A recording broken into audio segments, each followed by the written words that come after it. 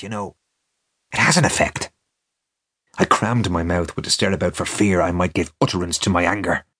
Tiresome old red-nosed imbecile. It was late when I fell asleep. Though I was angry with old Cotter for alluding to me as a child, I puzzled my head to extract meaning from his unfinished sentences. In the dark of my room I imagined that I saw again the heavy grey face of the paralytic. I drew the blankets over my head and tried to think of Christmas. But the grey face still followed me. It murmured, and I understood that it desired to confess something. I felt my soul receding into some pleasant and vicious region, and there again I found it waiting for me. It began to confess to me in a murmuring voice, and I wondered why it smiled continually, and why the lips were so moist with spittle. But then I remembered that it had died of paralysis, and I felt that I too was smiling feebly, as if to absolve the simoniac of his sin. The next morning after breakfast I went down to look at the little house in Great Britain Street. It was an unassuming shop, registered under the vague name of drapery. The drapery consisted mainly of children's booties and umbrellas, and on ordinary days a notice used to hang in the window saying, "Umbrellas recovered." No notice was visible now, for the shutters were up.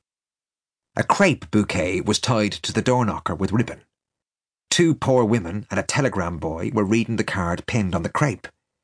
I also approached and read, "July 1st, 1895, the Reverend James Flynn, formerly of St. Catherine's Church, Mead Street, age 65 years.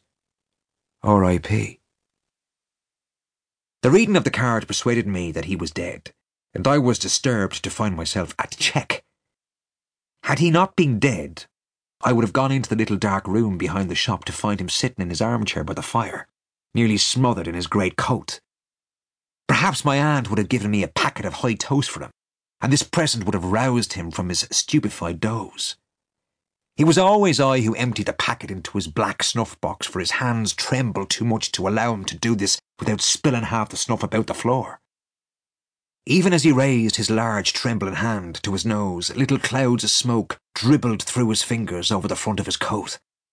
It may have been these constant showers of snuff which gave his ancient priestly garments their green faded look, for the red handkerchief, blackened, as it always was, with the snuff stains of a week, with which he tried to brush away the fallen grains, was quite inefficacious. I wished to go in and look at him, but I had not the courage to knock. I walked away slowly along the sunny side of the street, reading all the theatrical advertisements in the shop windows as I went. I found it strange that neither I nor the day seemed in a mourning mood, and I felt even annoyed at discovering in myself a sensation of freedom, as if I had been freed from something by his death. I wondered at this, for, as my uncle had said the night before, he had taught me a great deal. He had studied in the Irish College in Rome, and he had taught me to pronounce Latin properly. He had told me stories about the catacombs and about Napoleon Bonaparte, and he had explained to me the meaning of the different ceremonies of the Mass and of the different vestments worn by the priest. Sometimes he had amused himself by putting difficult questions to me, asking me what one should do in certain circumstances, or whether such and such sins were mortal or venial or only imperfections. His questions showed me how complex and mysterious were certain institutions of the Church, which I had always regarded as the simplest acts.